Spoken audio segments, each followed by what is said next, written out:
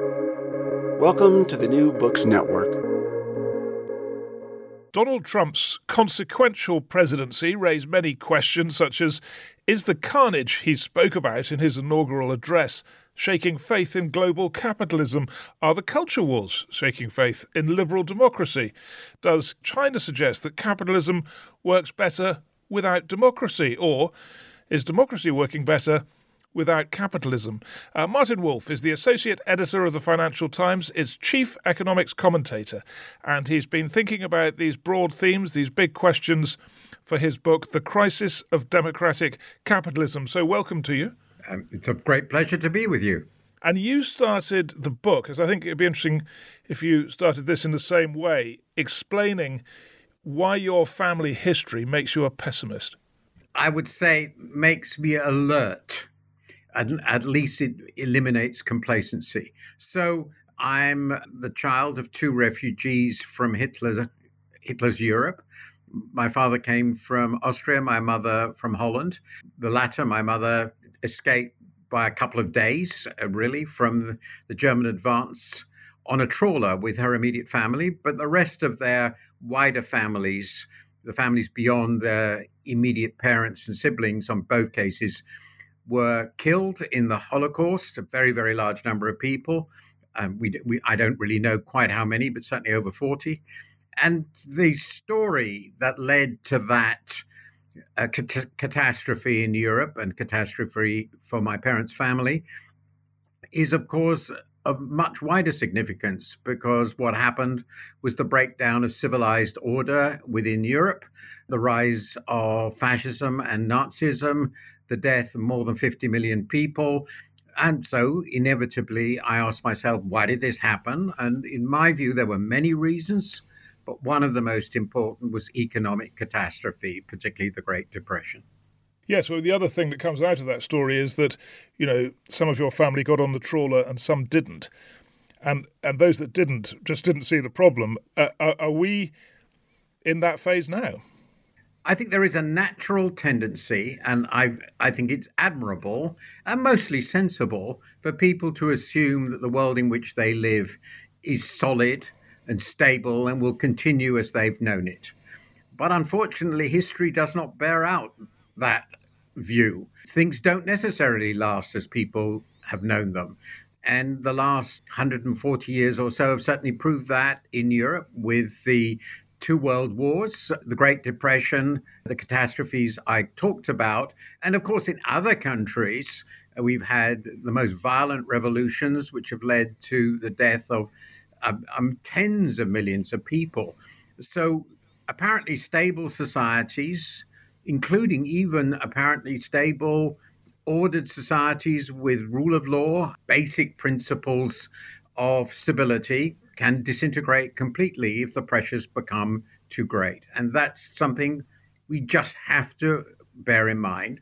So I try to tell people that just because, for example, Britain has been democratic and stable for a very, very long time, doesn't guarantee it will continue to be so. I hope it will be so. Now then, your basic argument in this book is that capitalism and democracy go well together. Do you want to talk us through why you think that? Why you're worried that maybe the Chinese example is suggesting that capitalism is better without democracy? Well, I think I have two themes which are both aspects of what you've just said, which is that capitalism and democracy can go and have gone very well together. And where they have gone together, they have produced what are, I think, by a long way, the most prosperous, most tolerable, freest societies in human history. And actually, it turns out, even the happiest ones. So they have been a tremendous success. And I argue, in addition, that they do need each other for full flourishing. Capitalism needs democracy to protect it from the extremes of predatory plutocracy. And democracy needs capitalism to protect it from the over-politicization of every aspect of society. And that, in my view, would guarantee the breakdown of democracy. So they need each other, but they're also in tension with each other. Very important, because democracy is a fundamentally egalitarian idea. Well, capitalism, while it offers opportunities to everybody, they're certainly not equally distributed. And these tensions can, if not under control, basically disrupt democracy. And similarly, if democracy turns into demagogy and would-be autocrats arise, as I think we've recently seen, democracy will die, and quite probably capitalism too, because it will become crony capitalism. Now, you talk about China, and I agree that China's had 4 very good decades by introducing a capitalist element into their autocratic system. But I think it's pretty obvious, and it's become pretty obvious in the last 10 years, and even more in the more recent past, that there too a great tension emerges. There are many ways in which the autocrat, above the law, not accountable to anyone, can make both civilized society, obviously not democratic society, but civilized society intolerable, as happened with their COVID lockdown policies. And as we've also seen, they can feel that they are being under attack, being the position of the autocrat are being eroded by the power of capitalists, which they want to suppress. And in the process, they undermine the market economy itself. So I think the marriage of dictatorship, autocracy, and capitalism in China is eroding. But I agree, it can work. It has some big advantages in some ways, its ability to plan, its ability to mobilize resources. And those of us in Western democracies and in democratic capitalism, as it were, need to understand what we're doing wrong if we're going to continue to survive and prosper. Before we get on to what's going wrong, I'm just interested to know, I mean, do you, it was a big question about China, really. Do you think having a leader who's above the law means it'll be less desirable to live there, a less happy place and a less well-functioning society, or that it's unstable and that it won't sustain? I think I would think both are true. I mean, that it's less desirable. There isn't a flood of people in the rest of the world trying to get into China. There is a lot of now a great many Chinese people, obviously mostly more prosperous people, who want to leave. I mean, there's no doubt about that. I'm well aware of it.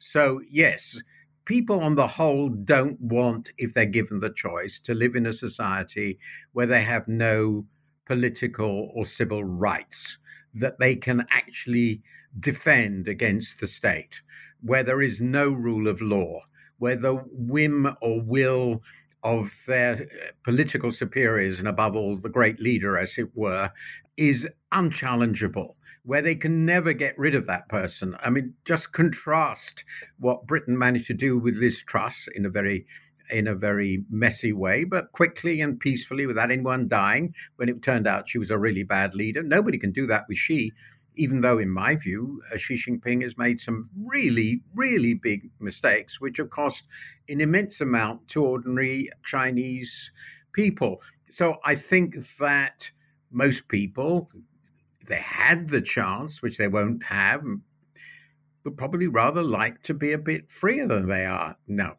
I'm not trying to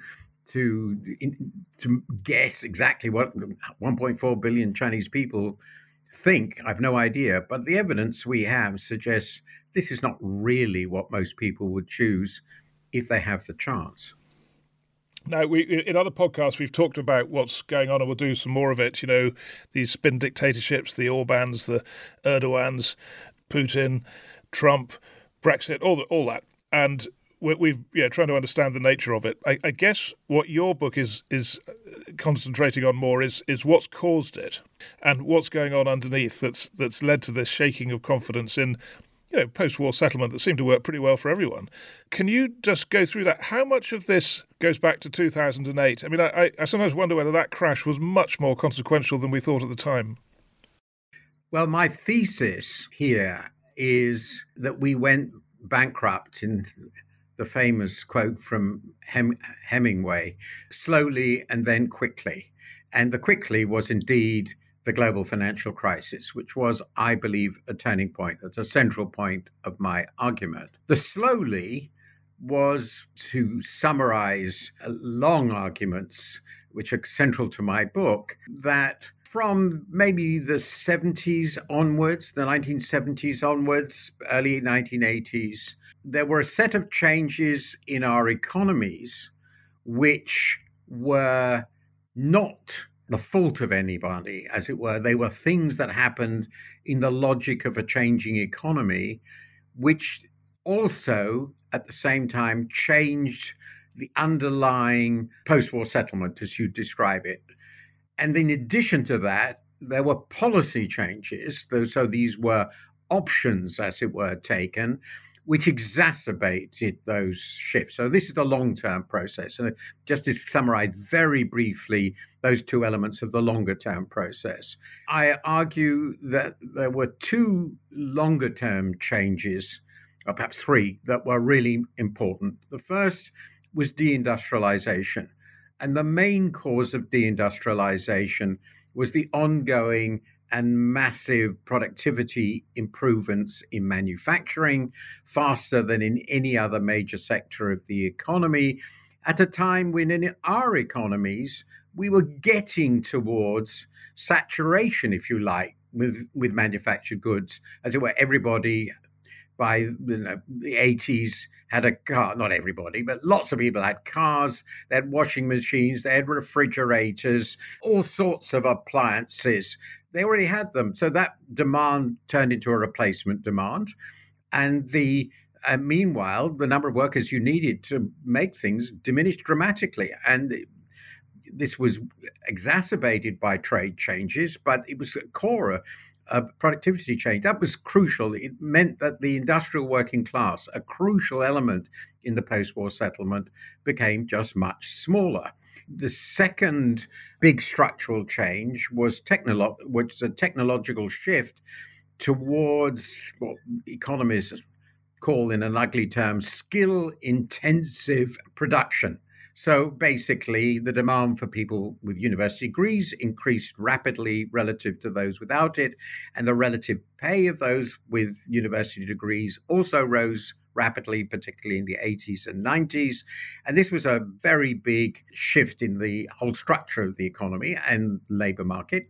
And finally, of course, there was the opening, not of us, but of countries like China, but above all China, which generated completely new competitors with completely new labor costs and so forth in all the world economy, including our own. And it meant also that our monopoly, historic monopoly of industrial know-how, sort of disappeared as it had before. It fled across borders. So this was really a really big change. To this then were policy changes, deregulation of labor markets, deregulation of finance, elimination of exchange controls, all changed the economy, along with the acceptance of the Milton Friedman doctrine about the role of the company as shareholder value maximization, profit maximization. These things together changed how the capitalist economy operated in a way that favored financial interests, favored corporate sector management, and shifted the income distribution pretty clearly towards the top of our society. So these were the long-term structural shifts. Then, for reasons I won't have time to go into here, and I discussed really in my previous book, The Shifts and the Shocks, the financial crisis came along as a result of a long debt accumulation, which itself papered over some of the cracks I've talked about that I just described in our economies, keeping demand going. And the result of that was, one, it made absolutely clear in a way that almost nothing else could, that the people in charge of our economies, that is governments, central banks, regulators, bankers, didn't know what they were doing and or were insane risk takers, and worse, when they got into terrible trouble, they were rescued.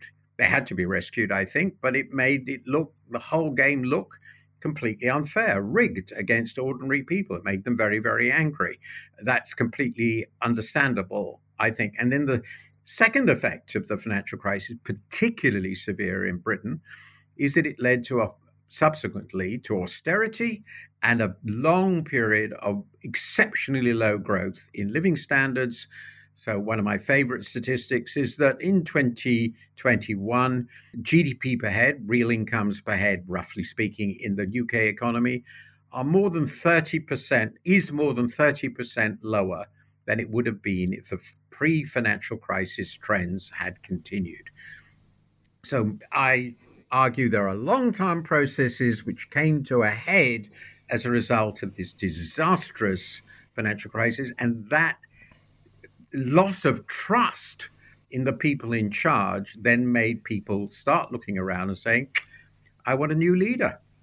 So there were a couple of, the consequence of that process, some of it sort of just trends, historical trends, some of it policy mistakes. The consequence was higher levels of inequality and undermining confidence in the system. Is that got it? Well, there were many consequences. Stagnant real incomes, in some countries, higher inequality, and that depended very much on what they did about it. It was particularly bad in the US, less true in the UK, but worse than in the continental Europe. And in addition, this sense that the people they were supposed to trust, the experts, as it were not demonstrably not trustworthy.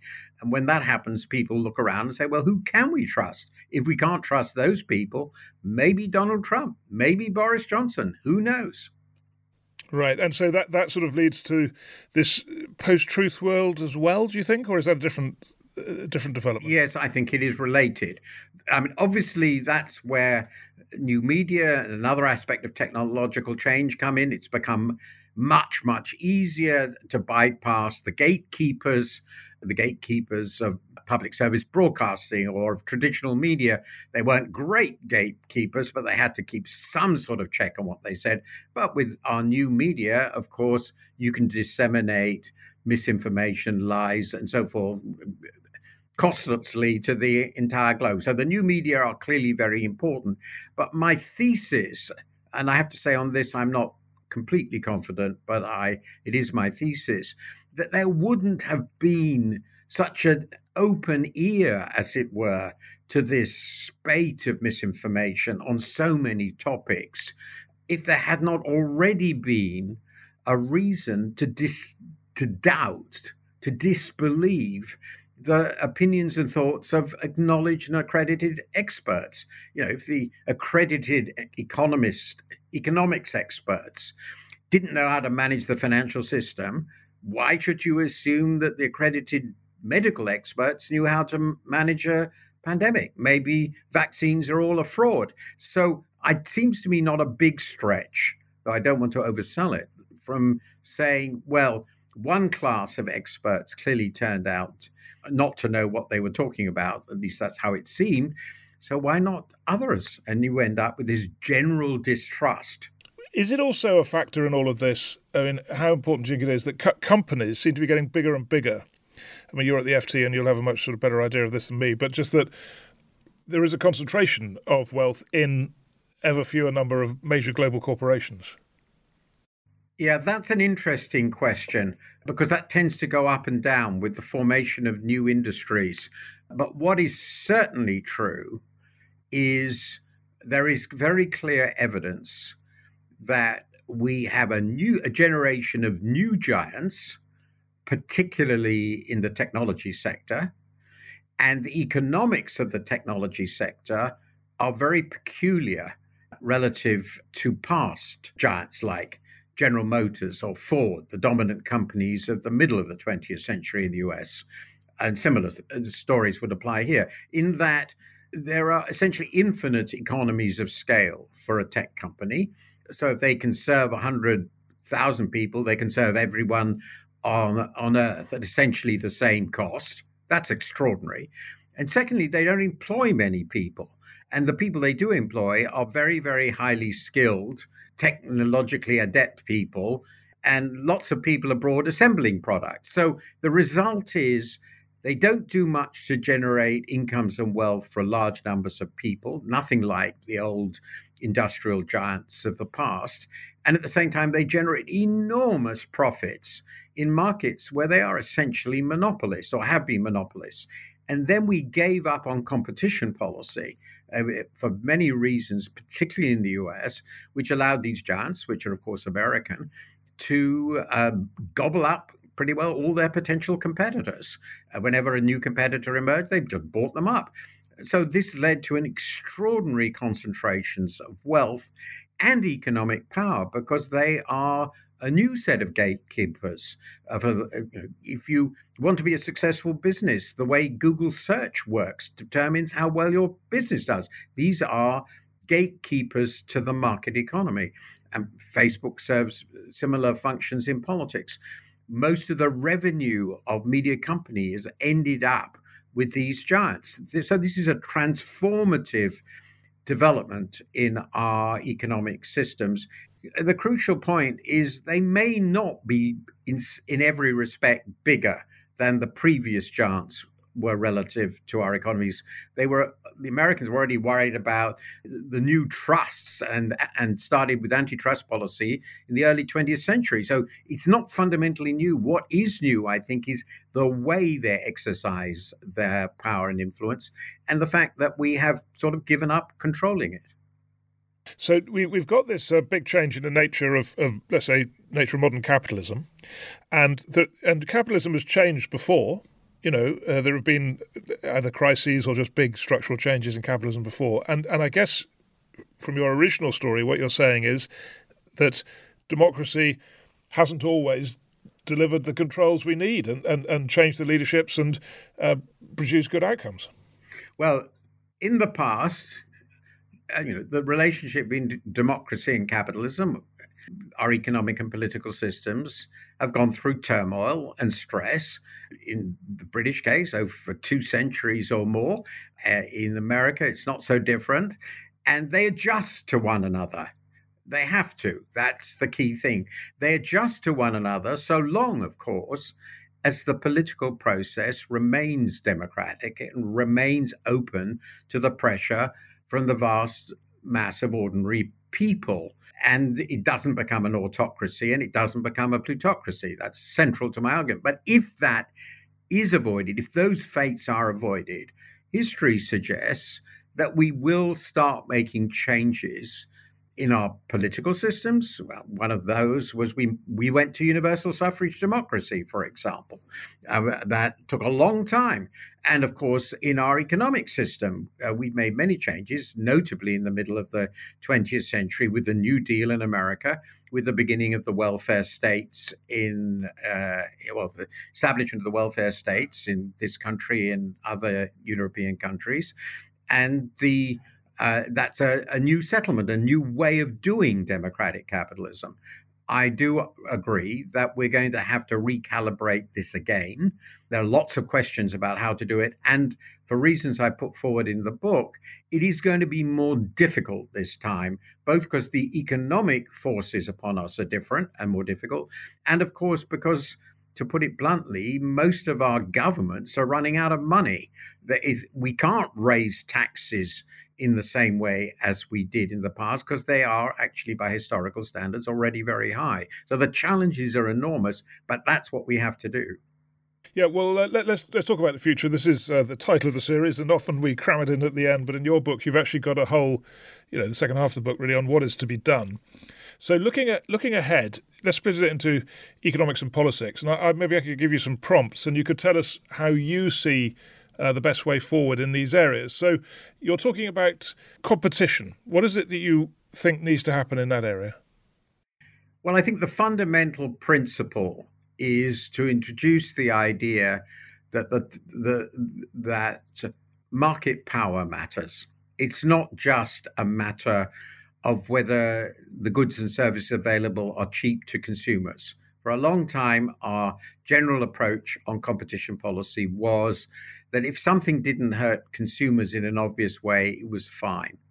Now, my argument here is that market power matters because it influences not only the operation of the market, but also the operation of politics. So in looking at social media, we have to, for example, in the new technology, we have to ask ourselves whether the monopoly they have, even if the services they provide are free, is one that undermines really important social goods, like having accurate information, like having different ways of doing things, which these giants don't favor. And so I think our competition policy, or if you like, our regulatory structure in the new economy has to be rethought in quite important ways. It's going to be very difficult to do, but I don't think anyone can be very happy with how these entities are working. And that's quite particularly true in the area of media. So that's one example. We have to rethink what we're doing. And that is beginning to happen very encouragingly in America, which has always been the leader on competition policy until recently, with this new administration, who have people with very different and very interesting views on what competition policy should be about. Okay, can you just give us an example of what you're finding encouraging there?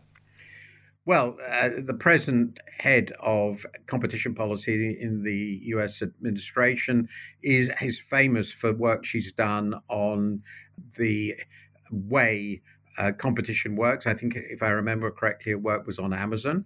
And there are lots of questions there which you could ask about. To take, for example, in Amazon, here's a business which is a supplier of, as it were, of its own goods. It's also the marketplace for immense number of other suppliers. So there's a conflict of interest there, pretty obvious conflict of interest between the Amazon marketplace and the Amazon as supplier. And the question is that a fair competition? Is it one, or should this marketplace be completely and totally separated from the rest of Amazon? That's a pretty natural question. Another question you might ask is, can we allow businesses to buy businesses that are potential competitors? When WhatsApp was bought, for example, should that have been allowed?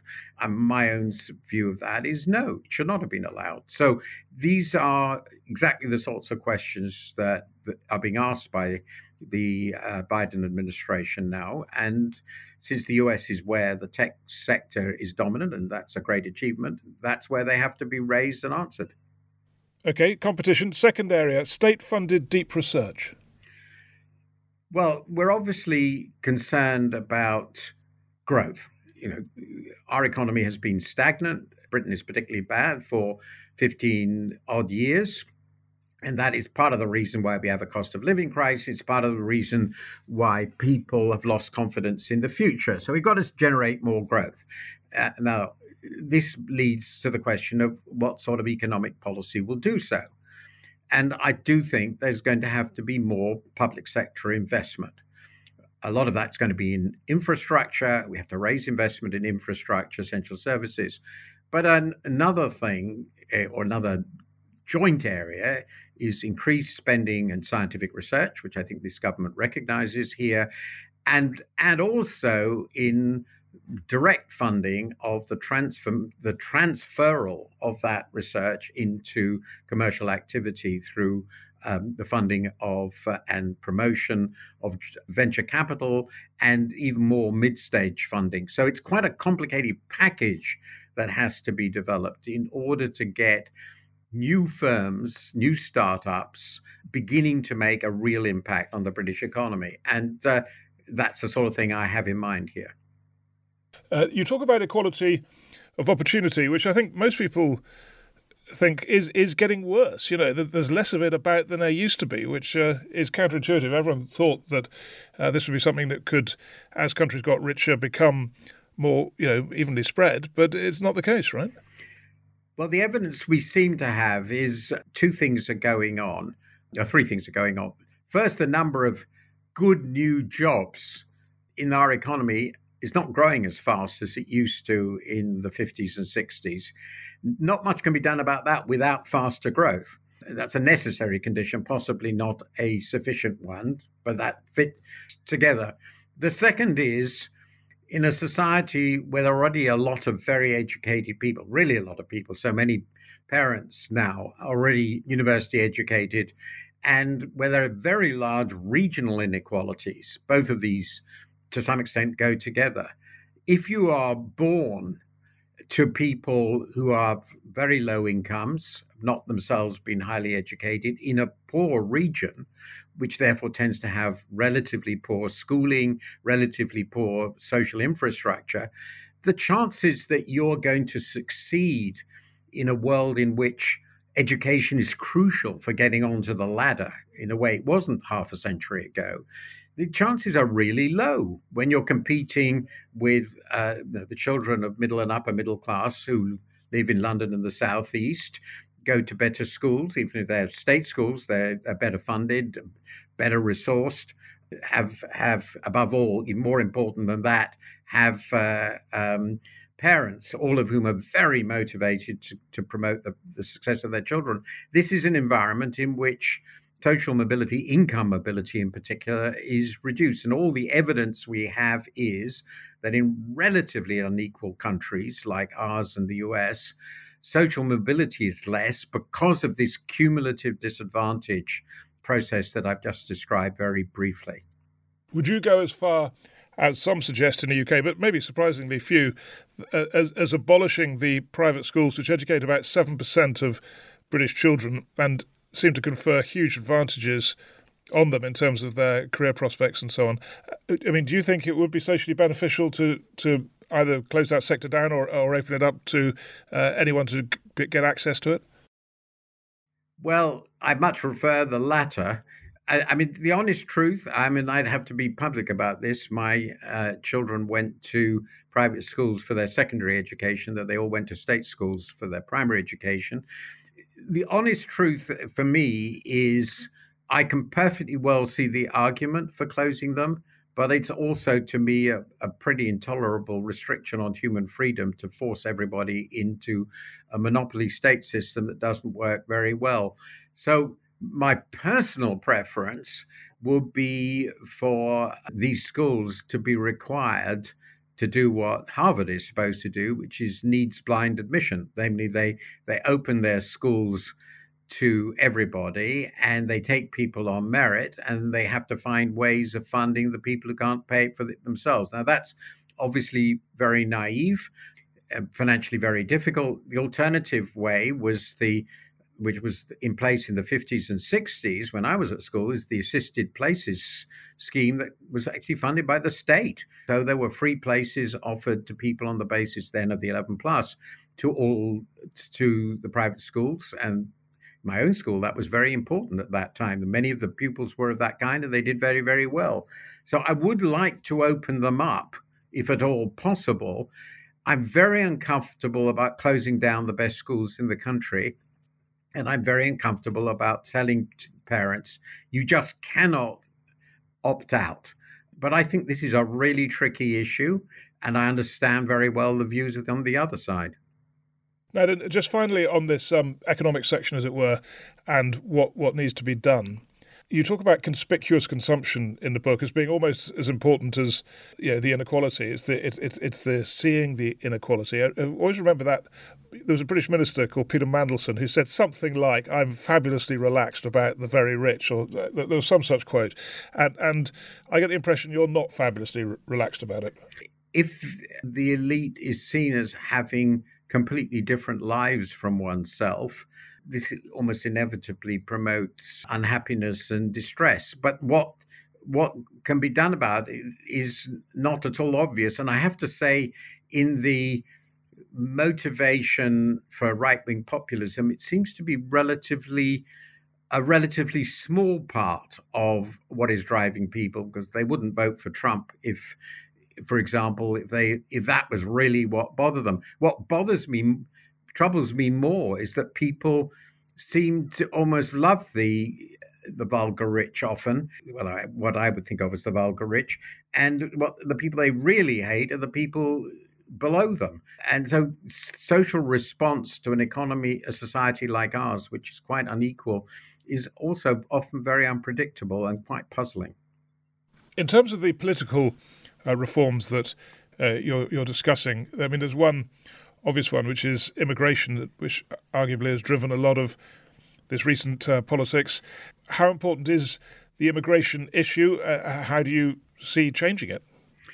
Well, I put forward a fairly fundamental point, which is, and I obviously controversial with many people.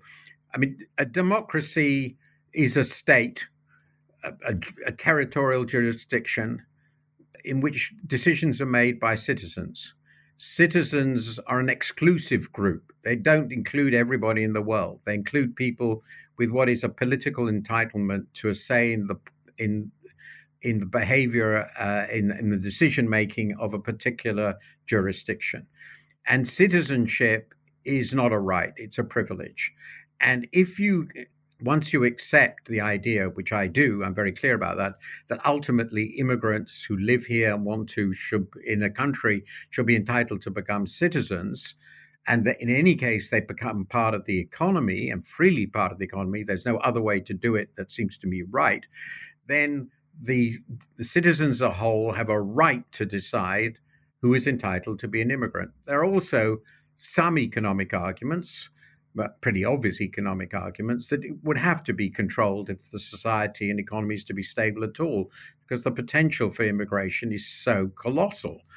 So there's a right to control immigration, and there have to be controls on immigration.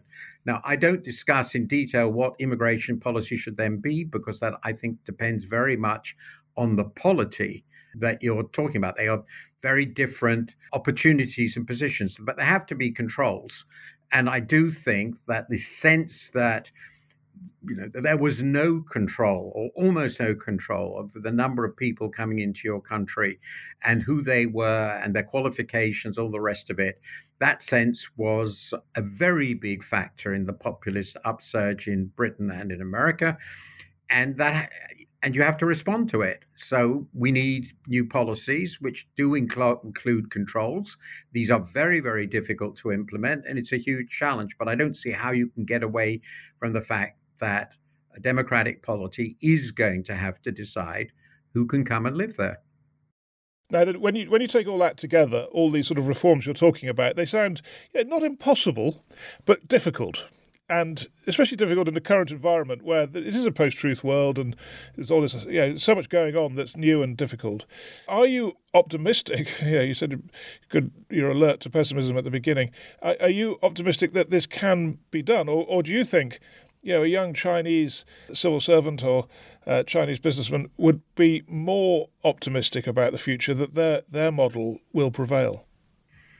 I think they have, on the latter, I think, particularly after the last 10 years, radical slowdown in the economy, although still growing faster than ours, but immensely rapid slowdown from 10% growth to maybe 4%, a hyper-centralization of political power with a new ruler for life, it appears, who is in total control and who makes what seem the most arbitrary and whimsical decisions.